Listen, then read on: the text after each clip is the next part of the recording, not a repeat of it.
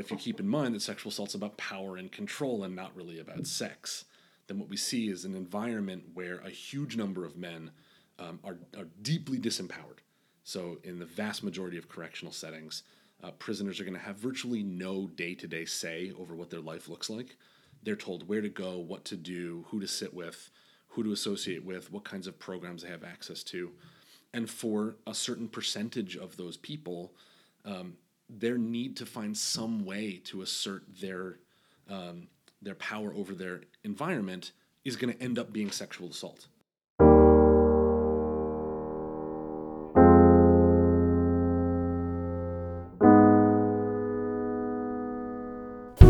This is Voir Dire, Conversations from the Criminal Justice Policy Program at Harvard Law School, and I'm your host, Skylar Dom. Today, we're going to talk about prison sexual violence. It's not something most people talk about often, but some statistics suggest that half of the sexual assaults that take place in a year in this country take place in prison. So I'm sitting down today to talk to Dave Rini, who runs an innovative collaboration between the Boston Area Rape Crisis Center and the Massachusetts Department of Corrections to provide sexual violence education, counseling, and services to folks who are incarcerated. Quick side note, I also volunteer for this Rape Crisis Center, which may become obvious from our conversation. Here it is. So I thought we'd start with a little housekeeping, which makes it sound unimportant, but it's arguably the most important thing we'll do today. So I thought you could give us a trigger warning. We're going to be talking about prison sexual assault, which is obviously a difficult subject. So how would you like to introduce that? What I normally tell folks when we're doing something like a trigger warning is the content of our conversation is going to be very heavily about people who've experienced violence. So especially for audience members who might have experienced violence themselves, this can often remind them of memories that are painful. So that listeners who feel that that might include them in the category, take care of yourself. If you don't want to listen to the whole podcast straight through, that's probably a good idea. If you want to take breaks, or for other folks who decide that it's simply not subject matter they can listen to, that's understandable too. Great. Which brings me to our second piece of housekeeping, which is just vocabulary, because we're going to be using a lot of acronyms, I'm sure. So the first is that the Boston Area Rape Crisis Center, we will probably refer to as BARC. And the second thing is we're going to be talking about PREA, which is the Prison Rape Elimination Act. So now that we have that out of the way, Dave, you run the PREA project at the Boston Area Rape Crisis Center. So I thought you could orient us to the problem of sexual violence in prison. How big is the problem and what does it look like? Sure. So there's sort of two questions in that one question. How big is the problem? And when we're talking about it, I like to think of it in two different ways. So the first one is how many people are affected by prison sexual assault. And that means really folks who are assaulted while they're spending time in a correctional facility. According to the biggest national research that we have right now, which is the 2011-2012 inmate experience of sexual assault survey or something along those lines. It's put together by the Bureau of Justice Assistance. We're looking at a number somewhere around 200,000 people in a year are affected by sexual violence. And that can include rape itself. It can include unwanted touching or groping and things like that. So that's a lot of people.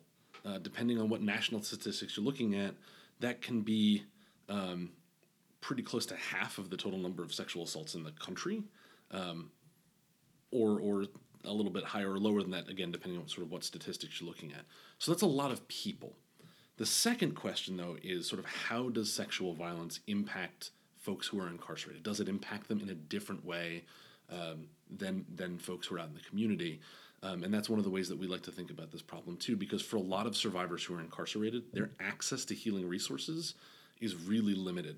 And so in some ways, the types of violence that folks who are incarcerated are dealing with isn't always the type of violence that they can recover from in the same way that a survivor who has access to therapy or counseling or supportive family members or something like BARC can do in the outside world. So the scope of the problem is really big, and the impact of the problem is pretty intense as well. Mm-hmm. Back to the question of scope for a second. So that's 200,000 people a year. What does that mean if you're looking at the prison population? What percentage of people in prison have experienced sexual violence at some point in their time there? That's a good question, and I'm not sure what the most recent research says about total sort of lifetime prevalence. That same study that we just mentioned, the lead researcher is a guy named Dr. Alan Beck. And the sort of big numbers that they came out with is about 4% of the prison population. Now, prison generally refers to long-term incarceration facilities. In Massachusetts, those are places where folks who are serving 2.5 years or more for a crime that they've been convicted of are going to spend their time. So about 4% of folks in prison, and somewhere around 3%, I think the current number is 3.2%, of folks in jail, the places where folks will go while they're waiting their trial, are affected each year. Each year. Oh, It's hard to tell over time how many folks might be affected multiple times or have been survivors of multiple types of assaults. I know that we work on that kind of information at the national level, but the indication seems to be that there's a pretty high prevalence in correctional facilities, and I would not be surprised if the number of folks who've experienced an assault over the entirety of their incarceration is pretty high too. Yeah. And those numbers are, as for male populations, much higher than the free population. We think so. Yep. We think so. It's not always easy to tell how many men are being assaulted and just never tell anyone or never report it. But those numbers are a lot higher than what we see as reported crime outside of the correctional population. So to the second point of the question now is the intensity of the experience. What is unique about coping with sexual violence in prison? Well, let's take a step back. What's unique about sexual assault in prison? And what's unique about the recovery process, and how do people cope inside?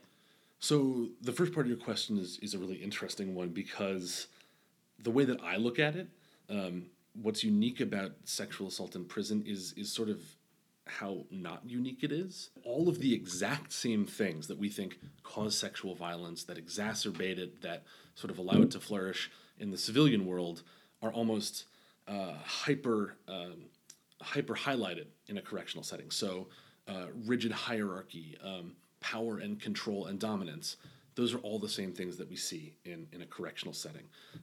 And those things, as far as we can tell, are the same kinds of things that promote sexual violence. What's different, realistically, and what's unique is it's an unusual setting for most survivors. So you're talking about most of the time a single-gender population, at least in corrections. Most of the folks that we're talking about are going to be men, so a lot more male survivors than we think in a lot of other places. And for survivors, their access to resources is really different. When we think about the kinds of things that survivors might access to heal, whether it's some form of counseling or supportive therapy, hopefully some form of family or friend or community support, whether there's some amount of self-directed activities or healing strategies, a lot of those things are not going to be either as available or available at all to someone who's incarcerated. So a lot of the work that we do here at BARC to try to sort of follow an empowerment model, which is really to allow a survivor to figure out for themselves what they need in any minute to heal, they're not going to be able to access a lot of those resources. And that's something that we see pretty consistently across different types of correctional facilities, and even amongst different states. My colleagues from other states have said similar things, that access to resources is really sort of the key obstacle to folks that are trying to heal. And I imagine, although there are many circumstances in which survivors of sexual violence have to see the perpetrator over and over again, might be one of the more intense situations where you have no choice but to continue to see the assailant. Right, and depending on sort of what happens, and we can talk a little bit in a minute about sort of what PREA requires if there's a report and how that might shake out. In a lot of places, what if your assailant is your cellmate and they literally live with you and are locked into the same room as you? Mm-hmm. That's incredibly triggering and traumatizing for a lot of folks. Yeah. But even really basic things, we think about being able to make a phone call to a family member or a friend. And there are lots of survivors who are not incarcerated who, for one reason or another, may not be able to access that kind of resource too, but we generally expect that a lot of survivors can reach out to somebody that they might trust, whether that's a spouse or a sibling or a parent. For someone who's incarcerated and who's gone through this experience, first off, their access to phones is probably pretty limited. In most prisons and jails across the country, most prisoners are required to pay to use the phone system. They might pay quite a lot. pay a lot of money. They can only use the phone during certain times of day, and there's usually going to be a time limit for how long those phones can connect for. In Massachusetts, that tends to be about 20 minutes. So for a lot of survivors, something like calling home to tell them that something has happened to you is a very different question when you're incarcerated than it would be even for, say, a student at a college who maybe isn't in state but needs to talk to mom or dad or their brother or sister. For someone in prison, that's a whole different thing we're asking them to do to get the same kind of support. Right. And the lines are not, I mean, I've interned in various functions where my job has basically been to listen to prison calls. So none of those calls are confidential, right? They are all recorded. It depends on the exact facility. So one of the things that we've been really lucky to have in our work, and one of the reasons why PREA is such an important law, is that PREA mandates a certain amount of confidentiality for some of the work that we do. Okay. So, for example, folks that call the special BARC PREA hotline, and we do have a hotline in the facilities that we work with, those calls are not recorded. And we have very specific sort of rules with our correctional partners about what kinds of information we're mandated to report to them. And thankfully, it's fairly limited. It's really suicidality, homicidality, and then certain amounts of elder and juvenile abuse.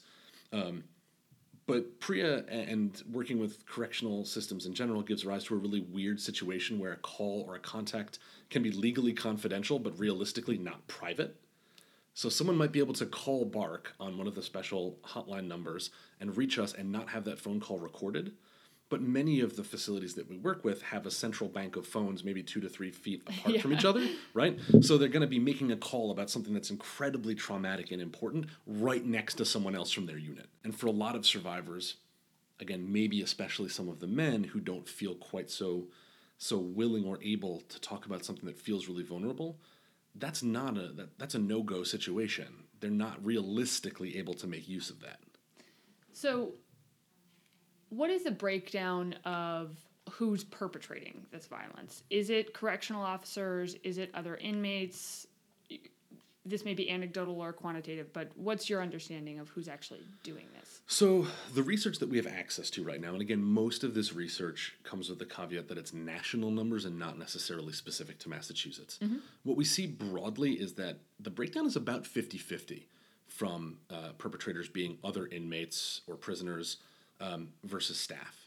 And that varies a little bit from facility to facility, but the numbers roughly shake down 50-50.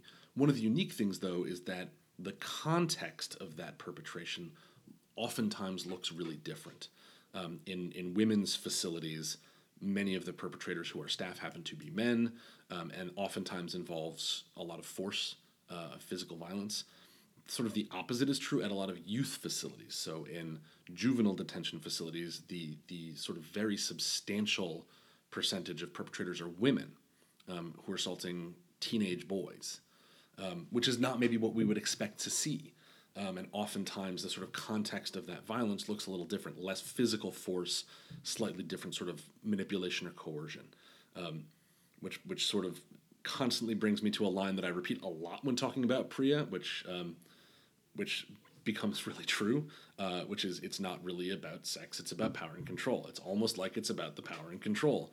And every time we see a situation where there's a real locus of power and control and therefore a lot of sexual violence, we come back to that line because that explains a lot of situations in the correctional setting where there's some kind of assault that outsiders who don't study sexual violence have a hard time understanding. Like, what's an example of that? So, for example, a lot of folks who think about prison sexual assault wonder why a huge number of men, many of whom probably identify as straight or heterosexual, might sexually assault other men.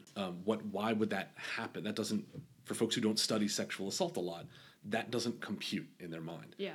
But if you keep in mind that sexual assault's about power and control and not really about sex, then what we see is an environment where a huge number of men are deeply disempowered. So in the vast majority of correctional settings, prisoners are going to have virtually no day-to-day say over what their life looks like. They're told where to go, what to do, who to sit with, who to associate with, what kinds of programs they have access to. And for a certain percentage of those people, their need to find some way to assert their power over their environment is going to end up being sexual assault. Oh, interesting. I never thought about it like that. So the perpetration of sexual violence is a reaction to the lack of power in the rest of their lives. I think that's one of our theses. I mean, I haven't tested that's not a research hypothesis yet, but that's one of the things that we sort of see anecdotally. And that can be true for the staff too, that it's not just limited to the prisoners who might feel disempowered, that a lot of these big types of bureaucratic structures, line staff who do a lot of the sort of day-to-day work with prisoners, they may also feel like they don't have a whole lot of power. Or for both populations, the impacts of toxic masculinity that tell them they're always supposed to be in control, they're always supposed to have power, they're always supposed to be controlling the environment, means that being able to impact other people starts to feel like the most important thing they can do. And if they feel like there are no other avenues to do that, then sexual violence becomes one of those avenues. That's very interesting. What's unique about male survivors of sexual violence? That's a good question and a really, really big one. And one of our colleagues at BARC, our director of clinical services, Sharon Imparato, has done a lot of work with male survivors and has a lot of different techniques and ideas for working with that population. What I'll say is that very, very, very big picture, not that much is different between male survivors and female survivors. The sort of same ways that BARC approaches working with either population is pretty similar, sort of at a very basic fundamental level. So listening, validating people's experience, letting them feel the emotions that they feel as a response. We see a lot of the same types of responses in terms of the shame, the stigma, the confusion, sometimes the fear. Those things are, although the context might differ, the reactions are pretty similar. What we see that's probably a little bit different for our population with PREA, and again, this might be more about them being incarcerated than them being men, is that a lot of the guys that we work with have a lifetime's worth of reasons not to trust people that they don't know, whether it was other guys in their neighborhood, whether it was law enforcement in their neighborhood, whether it was school administrators or other members of sort of broader society that neglected them and mistreated them or other similar things, so that when they decide to work with us, the way that they sort of frame that conversation is very much around concrete needs. So when folks contact us, especially men, on our PREA line, we tend to get less requests for sort of immediate emotional support or validation than we might expect to, sort of compared to our hotline for the general population. We get a lot of calls and contacts for legal needs or for case managers, or someone needs to know how to make a PREA report and wants to find out sort of how to get a very specific safety protocol going their direction. It's only maybe after a couple of contacts or after they've had the chance to talk to us a little while that they start to feel like they can trust us a bit. Then we might start to hear a little bit more about their emotional side of things. I think broadly for a lot of guys, especially those who are younger, they don't have a lot of models in culture about men talking about how they're feeling or even recognizing that they can be affected by outside stimuli. So for a lot of the guys, I think they might be feeling the effects of trauma and not have a ton of words to describe what that is. Yeah, that's very sad. You mentioned that oftentimes they're calling for specific legal needs or resources. And having covered, I think, a lot of the barriers to recovery, let's turn to the barriers to justice. What are the resources available to people who have been sexually assaulted if they wanted to do something about it? So PREA can be a really good law because it does stipulate some pretty specific things that need to happen. But it's also got some questions about sort of interpretation and how people put it together. But so at the very basic level, what PREA says to correctional systems is, you have to train your staff in a certain way. You have to put together your promotions and hiring, blah, blah, blah. But when somebody is assaulted, here are the things that you need to make sure are available to them. You have to make sure that they have access to medical and mental health services within your facility, whatever those happen to look like in that space. So if they're completely deficient, as long as they have access to those deficient resources, they've checked that box. Right, and that's one of the concerns about PREA as a big federal law, is that PREA is very much process-oriented and not outcome-oriented, which means that when auditors go to facilities to check how they're doing the work under PREA, or how the facility is sort of implementing the law, they're going to look to see if the process was followed, not whether the particular survivor got the specific things they needed or wanted. Yeah, that's interesting. I was just in like my second criminal procedure class of the semester, and we had an entire conversation about how the American legal system is based on an emphasis on due process versus justice, right? If you look at the Bill of Rights, it's all, you have these guaranteed aspects of the process, but at no point does the Bill of Rights say, and at the end of it, we'd like to come up with a good outcome, right? So it's sort of, I guess, maybe the same attitude. So, and that can create a lot of problems because we've got a number of facilities right here in Massachusetts, and our correctional systems broadly probably pretty well run as comparatively, looking at other states. But the sort of amount of funding and resources that the system would need to really adequately staff a mental health or a behavioral health component of a prison or jail is so far beyond what we're able to pay for, or at least beyond what we're willing to pay for in that system. So PREA says someone needs to have access to mental and medical health, but that might just be going down to the nurse. And to see if someone is in the midst of a panic or anxiety attack, or if they're actively bleeding. Again, this is not to any way besmirch sort of the good faith of the folks doing this work. A lot of them are doing a really good job, but PREA doesn't mandate that someone have access to, say, a therapist, because the lawmakers probably recognize that most facilities wouldn't have that. So they have to have access to medical and mental health services. They have to have access to some form of investigation. That's an administrative procedure. It's not necessarily a formal criminal one. They don't get representation under PREA, but they do have to have some form of investigation, and they do have a right to know what the facility sort of decided or determined after that investigation is over. The part where BARC comes in is that one of the PREA standards in particular mandates both that that if folks were assaulted and it's within the sort of time frame where a forensic examination would be appropriate. That's what us at BARC would probably call a medical advocacy case. Situation where someone needs to go to the hospital. And they get a rape kit. Right. Yeah. And you would know more about that than me. But that the facility has to bring them for one of those. They have to be given the option to go for a kit. And that they also have to have access to, in the law, what's called an outside emotional support agency. So that there are some things available. And as far as sort of immediate crisis is involved, we can do some good work there.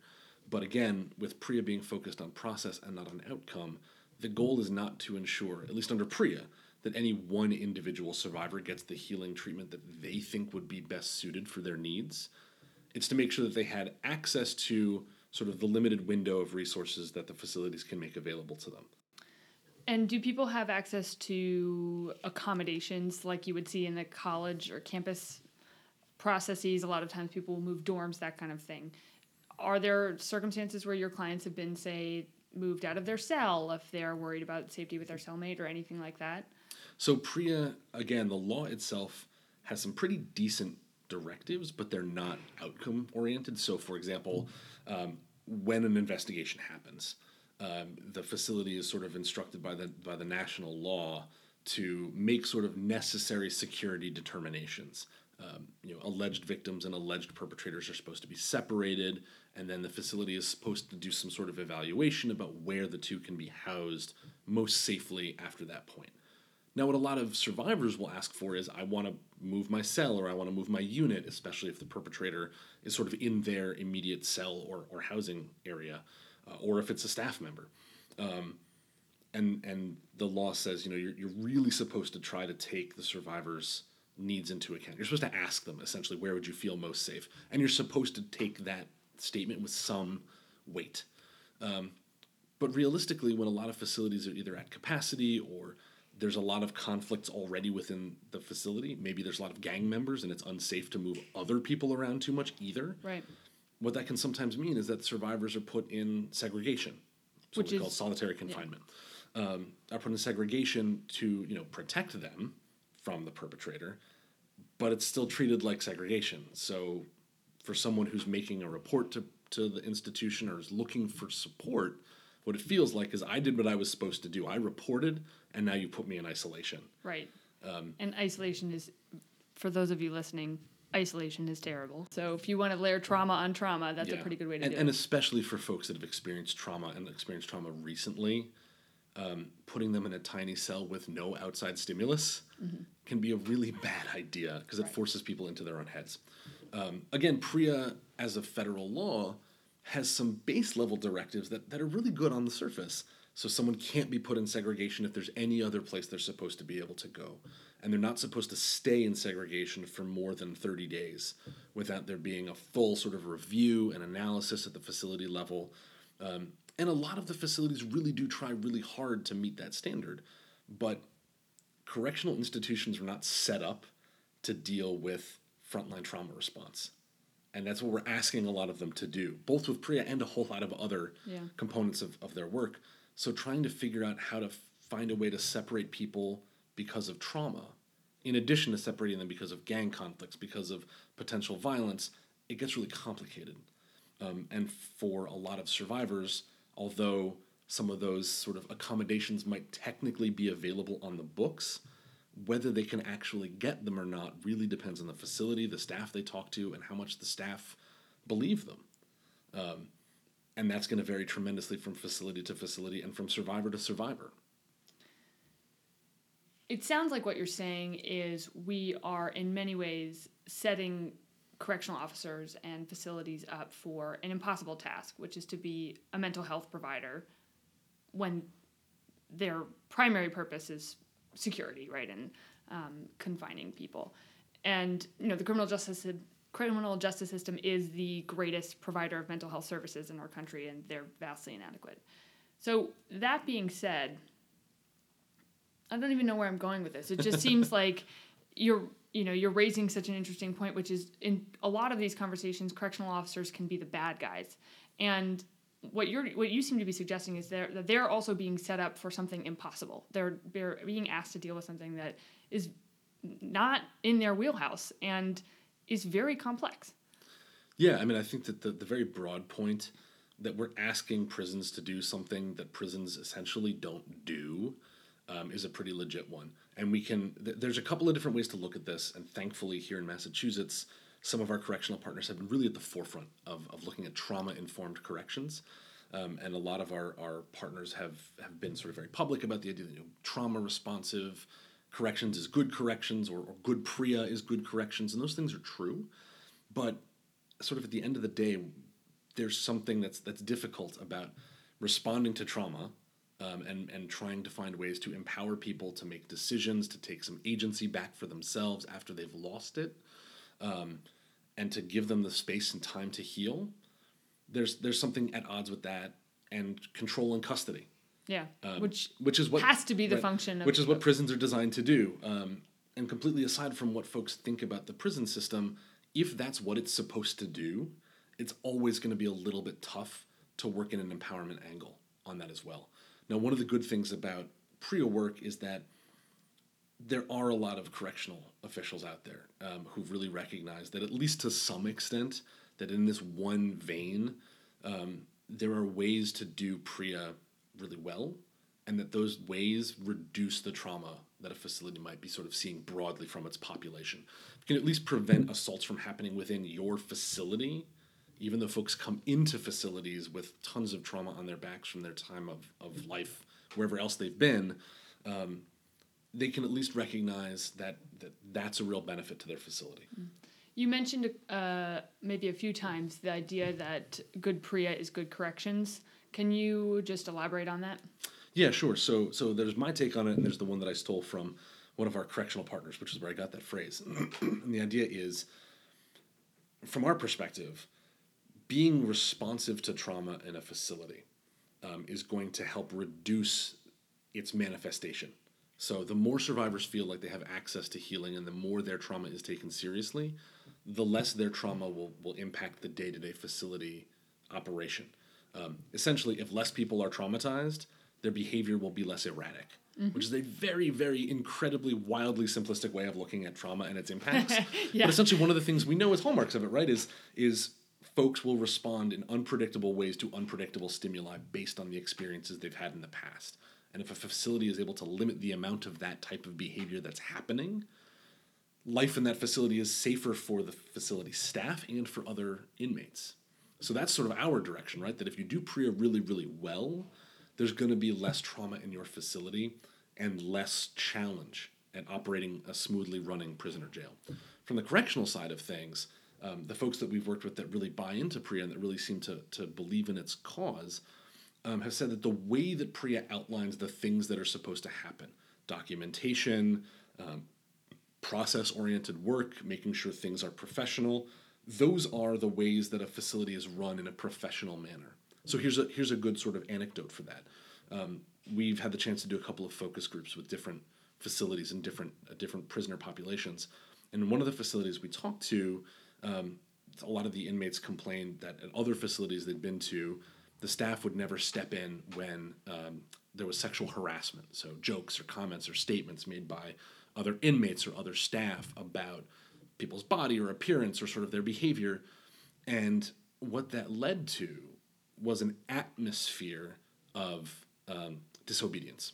And this is from sort of the correctional terminology here. So in a facility where inmates felt like they could get away with calling each other whatever they want and the staff did the same, the inmates felt less safe.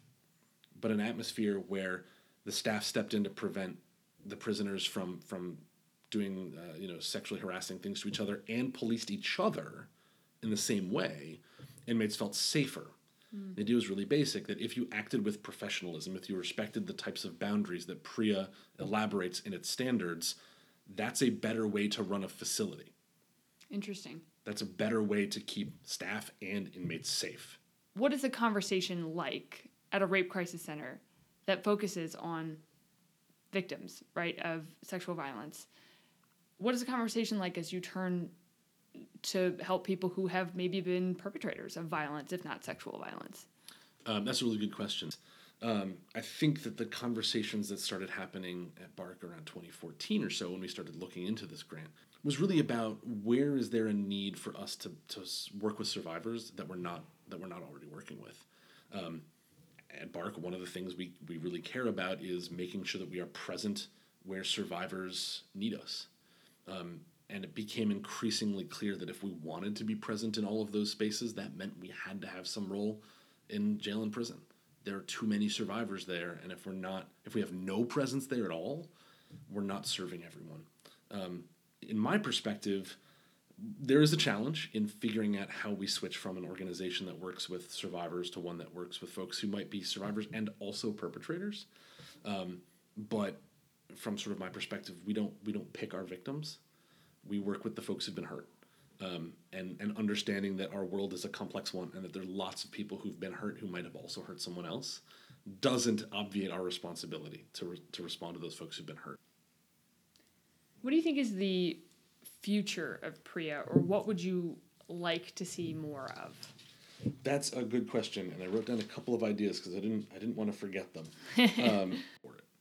The way that PREA is operated and the way that it's maintained, essentially its accountability mechanism is that states are audited.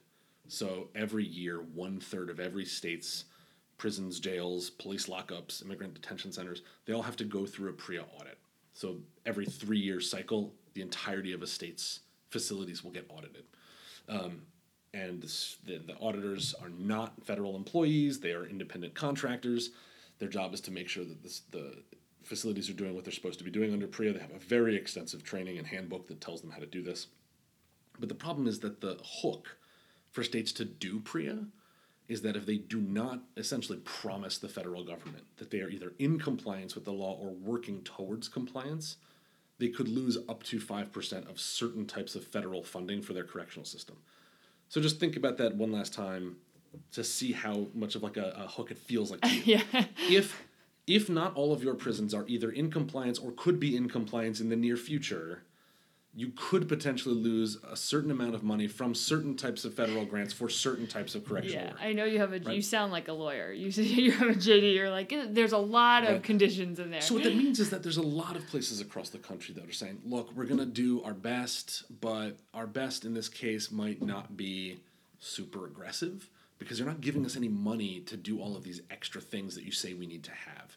So I would love to see a special, focused PREA source of funding that helps to provide for some of these services that agencies need. One of the ones that's close to our heart in particular is making sure that correctional agencies have some funding to pass along to the rape crisis centers that they're going to be working with. There's a lot of agencies out there that are really cash strapped, both correctional agencies and crisis centers. A county sheriff's office that might be really at their budget's breaking limit, just staying afloat, is not going to be able to pay a local rape crisis center to provide some services.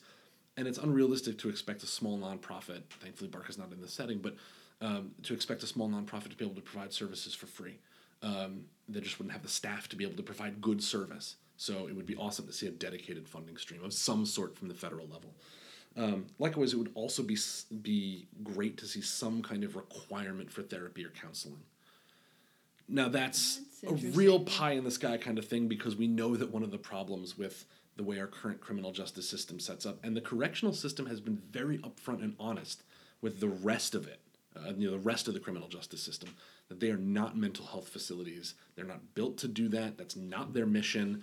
Except for Cook County now has their psychiatrist or psychologist as the head of their jail, which I think is so interesting. There's a huge question of whether or not that's where we want things to be, but given that that's where things are, it is an interesting choice. So anyway, that's a much bigger sort of policy question, but essentially, if you are going to ask prisons and jails to be a place where a lot of folks are sort of shoved or funneled because of mental health issues, or that you expect will experience traumatic events such that they might need some mental health assistance, we've got to find a way to get that service to them. And I know some of our colleagues in the Rape Crisis Center world have done some really creative things with either telecounseling or remote counseling. That would be really cool if there was a way for PREA to either mandate that or to at least create some more space for it. The other two are a little bit more about accountability. Right now, under PREA, although survivors are guaranteed some form of an investigation if there's a report that something has happened, most of those investigations take place within a facility. And so the facility staff are responsible for looking into it. That creates a lot of potential issues, whether those are conflicts of interest or just conflicts of time. A lot of facilities do not have a ton of excess investigational staff. It would be really interesting to see what could happen if there were outside or independent investigations that were required, whether that would be local police department, state police, something along those lines, an agency that understands what corrections looks like, but essentially someone that is disinterested in the outcome of the investigation. Might it's always good. Right. might yield a really different looking set of results than I think a lot of facilities put together now. And I'd love to see an audit process that used federal employees instead of independent contractors. It just feels like that's probably rife for conflicts of interest. So to close, my thesis of the criminal justice system is that it's about the people in it, right? Both the people shaping the policy inadvertently or on purpose, and the people trapped in it, obviously. And most people who do this work, and most people who do sexual violence work, have experiences or people's cases or friends that they kind of carry with them that stick with you and serve as a reminder of why you do this or how messed up the system is. And I wonder if you have something like that you carry with you. Yeah, sure. So the tone of this might be a little bit unusual given the topic, but my focus in doing this work is really about trauma, the persistence of trauma, who's traumatized and how that oftentimes pushes them into the criminal justice system, who's being traumatized during their experience in it, and how are they bringing that back with them to their communities afterwards. But it's also good to know that people are resilient and that with some hope and some support, folks oftentimes react differently than you might think. So every couple or every week we do a little orientation for folks who are newly booked into our various facilities, and the staff were telling the guys there for orientation that morning, a lot of rules about good time and about work programs so they could get some time off their sentence until they could be eligible for parole. And they sort of kept repeating, we want to see you make good choices. We don't want to see you back here. We don't want to keep seeing the same guys. We want to make sure that you're alive at the end of the day. We want to make sure that if you come back here, you're still walking. And one of the guys there for orientation puts his hand up like he's going to ask a question. And so I never know what kinds of questions we're going to get at these sessions. Is it going to be, about good time? Is it going to be about he has got to beat 2 more cases in Brockton Court? Is it going to be about some... He raises his hand and he just says, why are you guys so negative all the time? I'm looking pretty positive right now. You're trying to bring me down. And for a second, everyone in the room was kind of confused, and then a couple of guys started chuckling a little bit, and even the staff up at the podium had to give a little giggle at that one. And it's good to remember that there's a lot of darkness that a lot of folks are dealing with, especially for folks who've been through the system a couple of times and probably seen how it works, and probably are pretty aware that it's not always the most empowering or personable place. But folks can survive, and with some backup and some support and some resources in the right direction, maybe they can thrive too. Thanks everyone for listening. This is just a reminder that the views expressed in this podcast are my own and do not reflect the views of the Criminal Justice Policy Program or Harvard Law School. Many thanks to the folks at the Criminal Justice Policy Program, specifically Brooke Hopkins and Anna Weick, for their help on this project. Thanks to Poddington Bear, who composed our theme music, and thanks to you for listening.